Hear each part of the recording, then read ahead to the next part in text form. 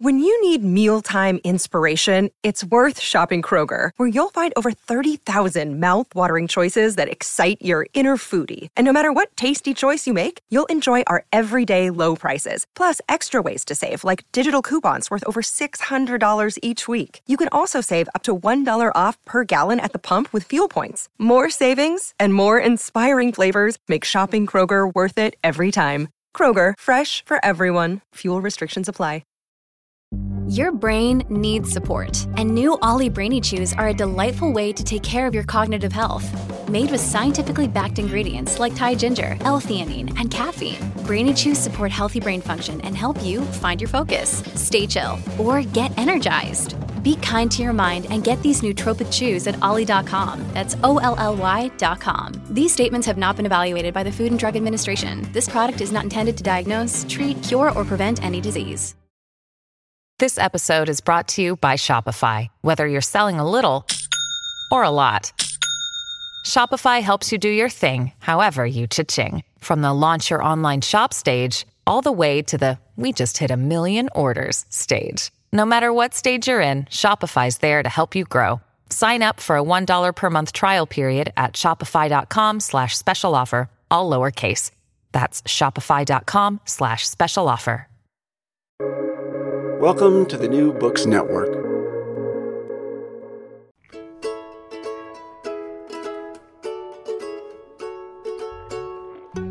Hello, everyone. Welcome to Recall This Book, where I'm here, back in the studio, with my illustrious colleague and co-host, John Plotz. Hello, John. Hey, Elizabeth. And me, Elizabeth Ferry. And our guest today is another illustrious colleague, Janet McIntosh. Hello, Janet. Hi.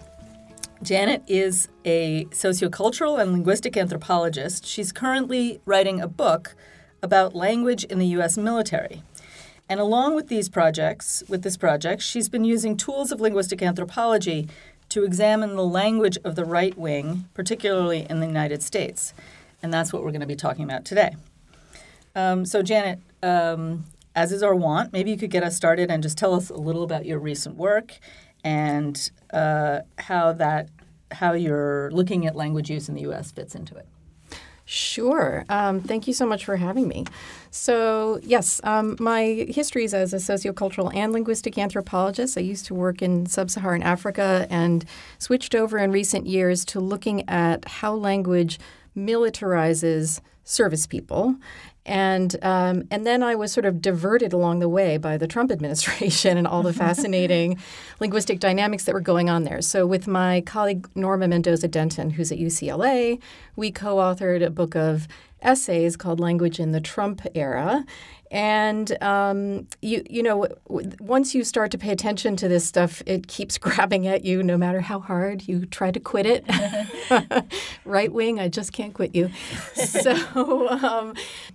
would you say that you were kind of attuned to these questions because of what you were – we've all been attuned to them. This is something that's very, part of the reason why your book, for instance, Language in the Trump Era, has been a lot of people have been excited about it, is that it's something that people have noticed. Yeah. But would you say that your work... That it's made me attuned? I think so, because I think that, the paternal disciplinarian that you get in a lot of Trump's language and a lot of the right-wing language that's trying to school the left into being harder and tougher and less pathetic and sensitive and snowflakey. There really is some, as we call it, interdiscursivity with certain elements of military language. So I think I was kind of attuned to elements of that. Yeah.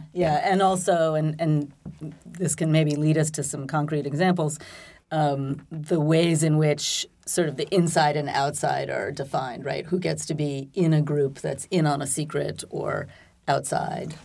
Absolutely, right. Yeah. The Marine Corps is the ultimate in-group, for instance. And one of the things that's been so affectively powerful about alt-right language, the world of memes and so forth, and QAnon has been that it's supremely good at making people feel empowered because they're part of an exclusive in-group. Right. That has, and here's where we go away from the military, that has access to, say, in the case of QAnon, secret knowledge. Right. And is empowered and emboldened by this vague idea of an alternative state waiting in the wings and so forth. But it's knowing the right language that gets you access to that possibility of power. I mean, so one of the examples we want to talk about is the Let's Go Brandon example. Right? Absolutely. So maybe start us out and give us a little bit of the background. I'm sure many listeners are aware of it, but yeah, right. So I'm sure I'll skip some things, but there's probably a lot of background knowledge. Okay, so that is a right-wing slogan that got going in the fall of 2021. There was a race, a Talladega race track, and a driver named Brandon Brown had won. And while he was being interviewed on live TV, there was a raucous crowd in the stands who were like ripping off their shirts and pumping their fists and chanting, "Fuck Joe Biden," like that, which was had been an ongoing chant at some sports games.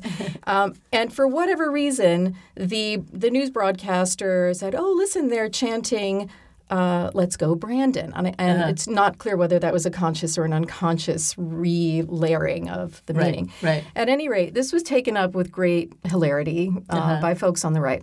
Yeah. Let's Go Brandon became that slogan. And there's this kind of super thin veneer, this obvious pretense of not swearing, but actually underneath it all cursing out Joe Biden and meaning to say, "Fuck Joe Biden." Right.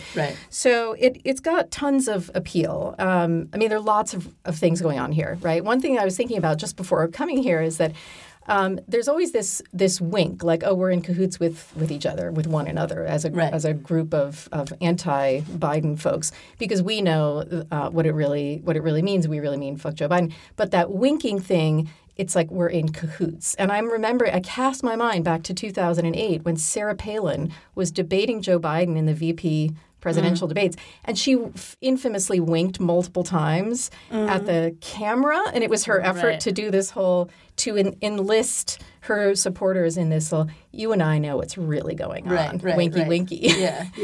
It might have flown with her followers. It was mocked by the left. But but that sort of sense of, there's a bit of a shared secret. Right. But then another layer that's going on here is that there's this whole language ideology backdrop among the right, which your listeners will know very, very well, which is a kind of a hostility to the idea that people should be careful with their language, right? Sort of the anti-PC ideology, the mockery of this idea that the details and nuances of language matter, and we have to not hurt or wound each other with language. Right. And I think that part of what Let's Go Brandon as a slogan does is it actually mocks the very idea that you'd have to mince words. Right. And you can see that in some of there are concrete examples of that. Like there was a T-shirt for sale that read, "Let's Go Brandon," and then "I'd like to solve the puzzle." And underneath that, there's a graphic. It looks like it's from Wheel of Fortune, where it says "Fuck Joe Biden," but they've deleted with opaque rectangles like the U in fuck and the I in Biden. Right. And it's like it's right there, but they're kind of pretending. See, that's one dimension of it, because it's like a veneer, but it's a veneer that nobody is supposed to not see through. Yeah, exactly. Right? I mean, it's so thin that it is, I agree with you, it is a kind of mocking gesture of the idea of veneers. Right, exactly. Like I'm going to say this, but I can't get in trouble. And there's a sort of media thing, like I can't get in trouble saying it on TV. Exactly. Or on a Christmas Eve phone call with Joe Biden, when one guy rang off going, "Let's go Brandon." And then afterwards, they're like, "Oh, it's just playful fun." So you get plausible deniability. Yeah. And you also, if you're an evangelical who doesn't want to cuss out loud, you can put that sign in your window. And I've seen photos on the on a Facebook page of children wearing "Let's Go Brandon" sweatshirts. Right. There's a whole chain of stores in New England, by the way, that are now called "Let's Go Brandon." Yes, and in your article, which we'll, if with your permission, post on our site, you visited one such store, right? Yeah. In a way, though, it's kind of like implausible deniability. You know? That's a great way of putting it. It's not like anyone really believes that they're not saying that. That's so true. That's so true. But it is fun. You know, meanwhile, it gets paired with symbolism that it has been increasingly dark and violent. It's being printed on guns. It's being, it was hung over an overpass. Let's go Brandon next to a swastika on a big banner.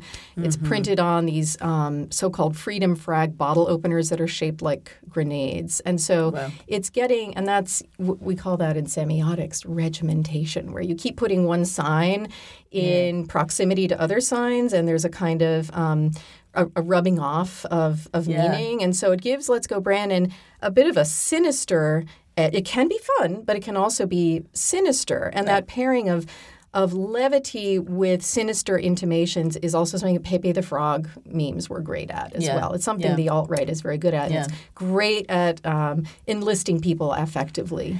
I really like your unpacking of that, Janet, that the fragging isn't just asserting the kind of,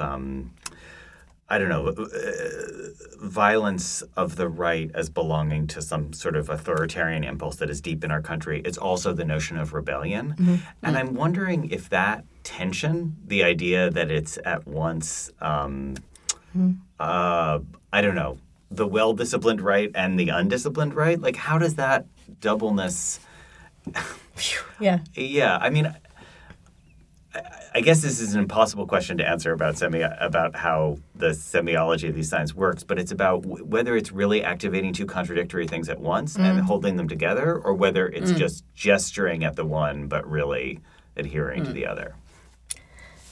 I don't know, but you just made me think about one thing I'm writing about when it comes to military signage during boot camp, which is that there are totally contradictory messages about the idea that this is a structure that's incredibly rule-bound, and then there are perpetual violations of those rules and mocking of those rules, and that it's how the Top Gun movies are built, right? It's like we're here to be the best. We're the instrument of the U.S. government, and we're breaking every rule. And we're breaking all the rules. We're here to enforce the rules because the rules are important. They have to be obeyed, and therefore we get to break them all. Yeah. And we're going rogue. I'm reading it now because of what I'm working on as a sort of vaguely. It smells a little bit like the way that military power likes to work in the USA. That's what it's reminding me of. It also, it seems like a reference to the Civil War too, right? They were the rebels. And that was the...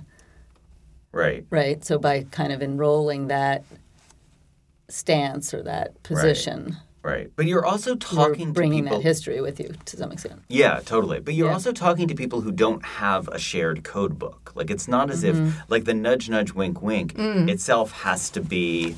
It has to carry with it its own instructions for being deciphered, because it's not as if people know it already. That's kind of why I was asking you about militarized language, because I totally take the point that anytime you enter any kind of institution, you're given sort of the jargon to activate you, so that we know if something's problematic, we know what that means, because, we're professors on a campus. So if you're told something's problematic, you know what to read it as.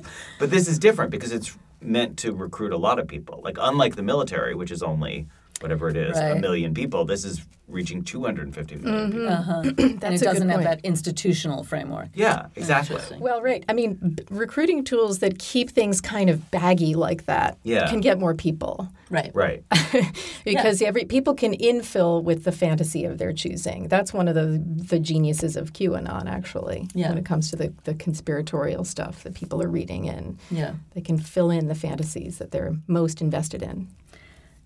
Maybe this is a moment to turn to QAnon, and Q drops, which you've also written about, which seem to be a different kind of secrecy because it's much deeper and it's more invested in being hard to figure out. Right. Maybe. Yeah, absolutely. Yeah. So right. It also has a little bit of decoupling between what we call the signifier and the signified, but it is deliberately much more cryptic. And that's part of the appeal. Janet, can you just say one more sentence on what you mean by the decoupling of the signifier and the signified? Sure. Well, I think it's common for folks to imagine that linguistic meaning is more or less transparent, right? That we have sort of dictionaries in our head and hear a word, look up the definition. Language sort of works on the the fact that we assume that to be true. Right, and that it's neatly intelligible. Right. In fact, ordinary language has all kinds of slippage and messiness between the surface form and what's actually meant. And people will give classic examples or things like if I look at the window and I say, oh, it's getting cold in here, I might really mean get up and close the window. So there's all kinds of ways that on the daily we're not being 100% transparent when it comes to the relationship between the surface form of our signs, our signifiers, and what we actually mean. But I do think that, especially with QAnon and then also with Let's Go Brandon, there's a more deliberate and obvious kind of sense that, okay, what you see on the surface isn't exactly what's meant. There's something more to be done. Right, and there are different reasons for that, like you were saying, Elizabeth. With Let's Go Brandon, it's the implausible deniability. Everyone wants the meaning to be known, even though they're not saying it directly. But with QAnon, that movement has been very empowering in a different way because there's a real decoupling between the sign forms themselves in the Q drops that Q started to put on 4chan and 4kun and 8kun back in 2017. There's a real discrepancy between those signs and any kind of clear meaning. Right. And in fact, you have to have an arsenal. Well, first of all, it's never entirely clear what Q wanted to mean, but they're leaving all these little clues, cryptic, aphorisms, numbers, letters, acronyms, and so forth, and saying things like everything is connected and look forward to look backward. These little cues about how you're meant to interpret them to dig for something deeper. So, Janet, can I ask a sort of historical linguistic question? Isn't that always been true of prophecy, like going back to Nostradamus or something? Oh, okay. Yeah. Actually, so in an article I wrote about it, I say it's a lot like divination. Yeah. My earlier work in Kenya, one thing I looked at was how diviners would use modes of language that were totally unintelligible to ordinary people, and you had to have special access to like the supernatural truths in order to decode them. Like the Delphic Oracle. Like glossolalia, speaking in tongues. The tongues of men and angels are usually indecipherable to the ordinary human ear, but sometimes there are folks who claim to be able to interpret the tongues as they come because they have a more direct channel to the divine. Right. So it actually, that's part of how QAnon, I think, has gotten its power, is through this sort of vaguely divinatory language. A lot of what it says is quite prophetic. Right? Yeah. Nothing can stop what's coming. The storm is coming. Or weirdly, you're going to love how this movie ends. So in some sense, it's the opposite of the implausible deniability part. The Let's Go Brandon, really good which point. Is just one-to-one correspondence or something. But this is meant to be. Yeah, and it seems like it produces, and this is where there's kind of a creepy resemblance to like literary critique and stuff, right? It produces a community of people who are debating different interpretations, right? And and that like has its own kind of and you feel community and you building. Feel powerful as the person who can see beneath the surface. Strong readers and weak readers, and close readers. Yes, find the hegemony. It's originalists, probably foundationalists. Yeah, indeed. Yeah, well, and with QAnon, of course, a lot of the people who became adherents, anons, followers, code crackers, people who would bake the so-called breadcrumbs, or people who feel alienated from the so-called elite experts. So the experts in the university are exactly who they do not want to be looking to for the real truth. Right. They have direct access to it, and that's tremendously empowering for them. That was and still is. And then that cryptic language, having secrets is power. George Simmel wrote about this, right? Yes. Secrecy equals power, whether that's about holding a secret or cracking a secret. All of those are empowering. Right. So it was very, very empowering. And it felt state-like. I think it has felt like there's this alt state waiting in the wings. Yes. That has this kind of looking glass quality to relationship to what are perceived as the institutions of power now. By looking glass quality, you mean? Well, I don't know. Maybe this is pushing it, but do you feel like there's any kind of degree of implicit, like, okay, now we're going to use these tools of, we're going to be the ones who know the inner knowledge and can lord it over the rest of you? Yeah. Yeah. So that's what I mean, like that it's sort of like a looking glass university discourse or something like that, or a looking glass elite discourse. You disagree? Yeah, no, I agree. I was just thinking of this Adorno essay from the 50s, The Stars Down to Earth, about why people like astrology. Mm-hmm. And that astrology, specifically on that power question, it's actually not a political conspiratorial account. It's just an account of like wanting to know that there's some kind of esoteric order that is available to common people through newspaper astrological columns, which align you with the stars, which are so much more important than any earthly configuration. Mm-hmm. Mm-hmm. Yeah. Transcendently important. Transcendently, yeah. Yeah, and that require esoteric tools and... Yeah. Mm-hmm. Yeah. Yeah. Yeah, and meanwhile, everything that comes out of the mouth of, Democrats and university professors and scientists and so forth should be subject to skepticism. It's a whole epistemological orientation where one must read beneath the surface, right, whether it's for the dastardly realities of the left's cabal of, pedophilic conspiracies, or whether it's because Trump is trying to tell you something with the way he moved his hand in that meeting. Right. So, Jen, are you making a strong claim for the political affinity to the right? Like, is there an elective disposition towards right-wing politics for this? Or does it just happen to be the case that QAnon itself which is manifestly a right-wing conspiracy thing? But, can we think of examples? It's not that strong a claim. Yeah. I just think it's a really handy way of making people feel empowered and congealing them affectively around a community. But it's also effective, as we've been saying in the academy, too, to feel like you can read beneath the surface. In fact, Ricoeur's idea of the hermeneutics of suspicion is that, this notion that a la Marx, a la Freud, so much of what we see on the surface of society, we should be reading more deeply into for these patterns of these forces of capital and the subconscious and so forth. And then, so zooming back out just for a little bit, all of these kind of secrecy and, delicate operations of veiling and unveiling exist also within a politics of direct speech. And, we tell it like it is. Exactly. And what you've described as semiotic callousing, which I'd like you to unpack for our listeners. Sure. Yes, that is, and it is really different, and in some ways, as you say, contradictory. In some ways, to the delicacy with which, like QAnon will construct a drop, and the interpreters will interpret it.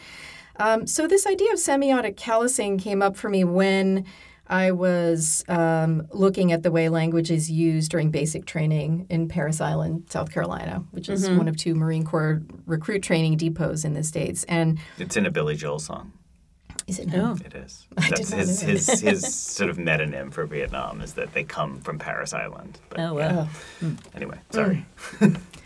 Yeah. So, I mean, and of course, everyone who's seen, Stanley Kubrick's Full Metal Jacket is familiar with some of what goes on in Parris Island. It's true. There's a lot of yelling. And it is true that recruits are still insulted, although the rules of, the recruit training order says you're not meant to demean and insult and disrespect and so forth. And of course, the drill instructors do that all the time. Yes, they're a little. They don't venture as often into things like racial slurs, but there's still all the gendered trouble. Right. I'm not sure how blue to get on this show, but pansies and homophobic stuff, little girls, cupcakes, and so forth. So. And okay, so what's going on there? I mean, there's a lot. It's a rite of passage. People are being ground down, a la Victor Turner. But it's also, I think there's a teaching tool within the very use of insults that all your old sensitivities need to be dulled, whether that has to do with your personal vulnerability or your empathic mercy for, say, the enemy. Because, it's in some very, very loose fashion, the drill instructor is to the recruit as the Marine is to the enemy. Wow. Because the Marine will turn around and then use dehumanizing slurs and insults and so forth against the people that they're but supposed to kill. But not pedagogically. Not pedagogically anymore. No. Right. So the first kind of the wave of semiotic callousing really starts during basic training, and it is indeed pedagogic. So so it's kind of a live fire drill. Like you're meant to be able to put up with all these things, since there are things you might be able to, you might have to endure out in the world. And then civilians are different because they can't endure these things because they haven't been toughened. Especially left-wing civilians, and especially women, and especially gay people and so forth, gay men. But yes, absolutely. And when you say it's like a live fire drill, I'm really riveted by the way that this mode of using language is talked about by Marines and veterans and drill instructors in this kind of quasi-physical way. Like you're meant to thicken you're meant to develop a thick skin. You're meant to let it roll off you. It's like as if you're getting little verbal semiotic bullets. And you're meant to harden yourself. And that's supposed to translate into... Or like napalm or something. I guess I'm asking about this notion of abusive language, or the language that is like, sort of declaring one's allegiance to, whatever, a sort of Trump speech, I guess. How much you understand that as being abuse in order to put people in their place versus how much you're connecting it to the sort of the drill sergeant model, which is more like toughening you up so you can be one of us. Right. I know, right. Pedagogic as opposed to abusive. Exactly. I don't know. This is good for conversation. But the abusive is also pedagogic to some other potential listener, right? I mean, when they're calling, when you're yelling at someone and saying you're a liberal crybaby, you're also signaling to the other people who you believe will agree with you, or you hope will agree with you. That's a great point. And maybe you're getting, no one wants to be called a wuss or a crybaby or infantilized or whatever, or sometimes feminized. So maybe it gets swing people over to this empowering side of Trumpy discourse. It's actually, there is this funny way in which social media enables that kind of communication, because often social media is, or let's say a tweet, has a presumed or performed direct object of you. I'm speaking to you, Queen Elizabeth, or whatever. But in fact, the tweet is speaking to other people. That's right. Who agree. The intended audience is someone other than the supposed target. Yeah, that's a good point. Yeah. So. All right. Well, this may be our moment to begin turning towards home. And as our listeners will know, we generally have a section called Recallable Books, which don't necessarily have to be literal books. That, this conversation may have provoked in our minds and maybe in your minds, so that, if you want to go down any of these rabbit holes, here are some ideas. So perhaps I'll begin with, and John will laugh at me. But, I will not. Although I'll laugh gently with you. There have been very few times that I have suggested a Trollope novel in this podcast as my recallable book, but this is going to be one of them. It's not actually a terrifically good novel. It's called Marion Fay, one of the later Trollope. I've never read it. But it's, I'm not sure. Well, go for it. But there's a part of it which one of the main characters, Marion Fay, the title character, is a Quaker who becomes a lord, falls in love with her. And there's a passage in which, and it has a very interesting father-daughter relationship. They're often really kind of good father-daughter relationships in Trollope novels. And he speaks in what's called Quaker plain speech, which has a number of different features, but maybe the most famous and kind of prominent feature is referring to people as thee and thou, or thou and thee. The passage in the novel says that, her father kind of absolved her of doing this so that she would use you, which is, was at the time as in French or Spanish, was a plural form of the second person that was used as a form of respect, in contrast to the singular form, which is thou and thee, which was used for children or persons of lower stature, right? So, and Trollope says, and thus she was absolved from the slight tinge of hypocrisy of Quaker speech. And it really reminded me of this sort of, complicated, somewhat unpredictable, but also highly wrought use of language as kind of enrolling different kinds of politics, because, of course, Quaker plain speech was intended as a leveling, right? Nobody should be getting, a special pronoun because we're all, sinners and we're all equal in our relationship to God. Like in Spain in the Civil War, the royalists use you. Right, exactly. Yeah. Do. Yeah. To, yeah. To, right.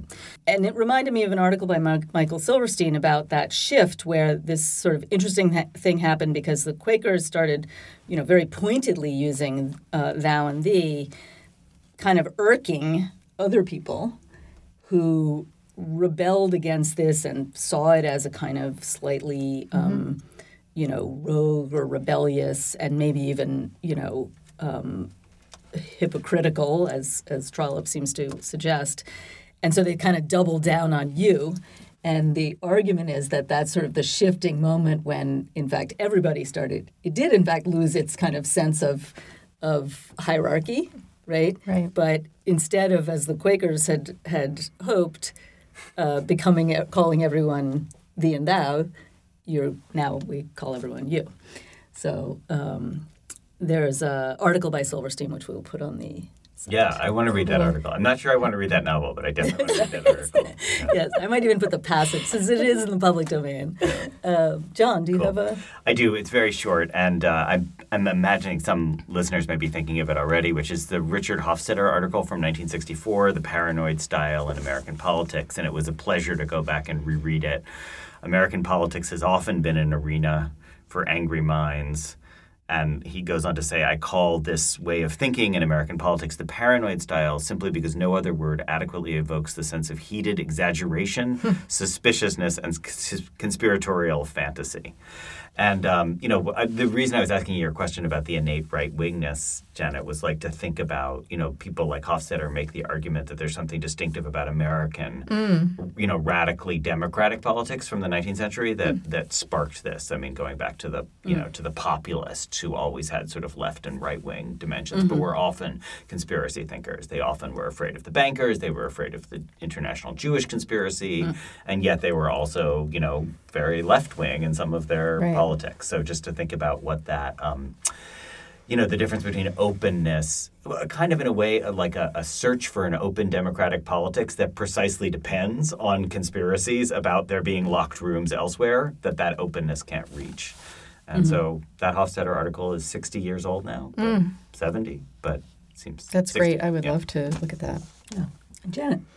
Yeah, I wanted to share a book by a fellow anthropologist named Susan Lepp-Selter. She published a book in 2016 titled The Resonance of Unseen Things, Poetics, Power, Captivity, and UFOs in the American Uncanny. So she did incredible fieldwork in Nevada among UFO believers. This is a really poetic, sympathetic, beautifully written book. She is interested in... this has to do with reading the signs in the world and interpreting what forces lie beneath them. And the UFO believers do have something in common with QAnon followers in the sense that they're constantly connecting the dots, like, constellations in the night sky. They'll find a figure there. There's a word for that called apophenia, which is where you draw connections. You find patterns in random signs. And one of the things that Lepp-Selter argues is that all this perception of the uncanny signs of aliens among this community in Nevada, aliens who capture and trap people, it's kind of a big metaphor for the malaise and hopelessness, the despondency of downward economic mobility. So here we have, it's a twofer, because we have the UFO believers reading into the signs beneath them and finding aliens, right? And then we have Lip Seltzer reading what the UFO believers are saying about UFOs and reading it's apophenia all the way down. And reading like a good ethnographer, a wonderful ethnographer, reading beneath them to the deeper meaning. And in this case, we can actually go back to Marx, right? It has to do with despondency about capitalism, late capitalism. Right. Yeah. But it's a wonderful, wonderful read. I highly recommend it. You remember that Saturday Night Live set of sketches about alien abduction? Are we reenacting? Yes. I want to be. Yeah, but right. All right. For the moment, nothing remains except to thank Janet so much for a great conversation and for coming to talk with us. What a fantastic thing you have going now. And what number is this again? It's going to be in the somewhere in the high 90s. High 90s, yes. So listeners, interpret this as you will. We're closing in on our 100th episode. And as always, we really thank you for listening and hope to hear back from you as well. Thanks a lot. Recall This Book was founded by John Platz and me, Elizabeth Ferry. It is sponsored by Brandeis University and the Mandel Humanities Center. Sound editing is by Naomi Cohen. Website design and social media by Miranda Peary of the English Department. We are eager to hear your comments, criticisms, and thoughts. If you liked what you heard, please subscribe, rate, and review us on Apple Podcasts or wherever you get your podcasts. From all of us here at RTV, thanks for listening.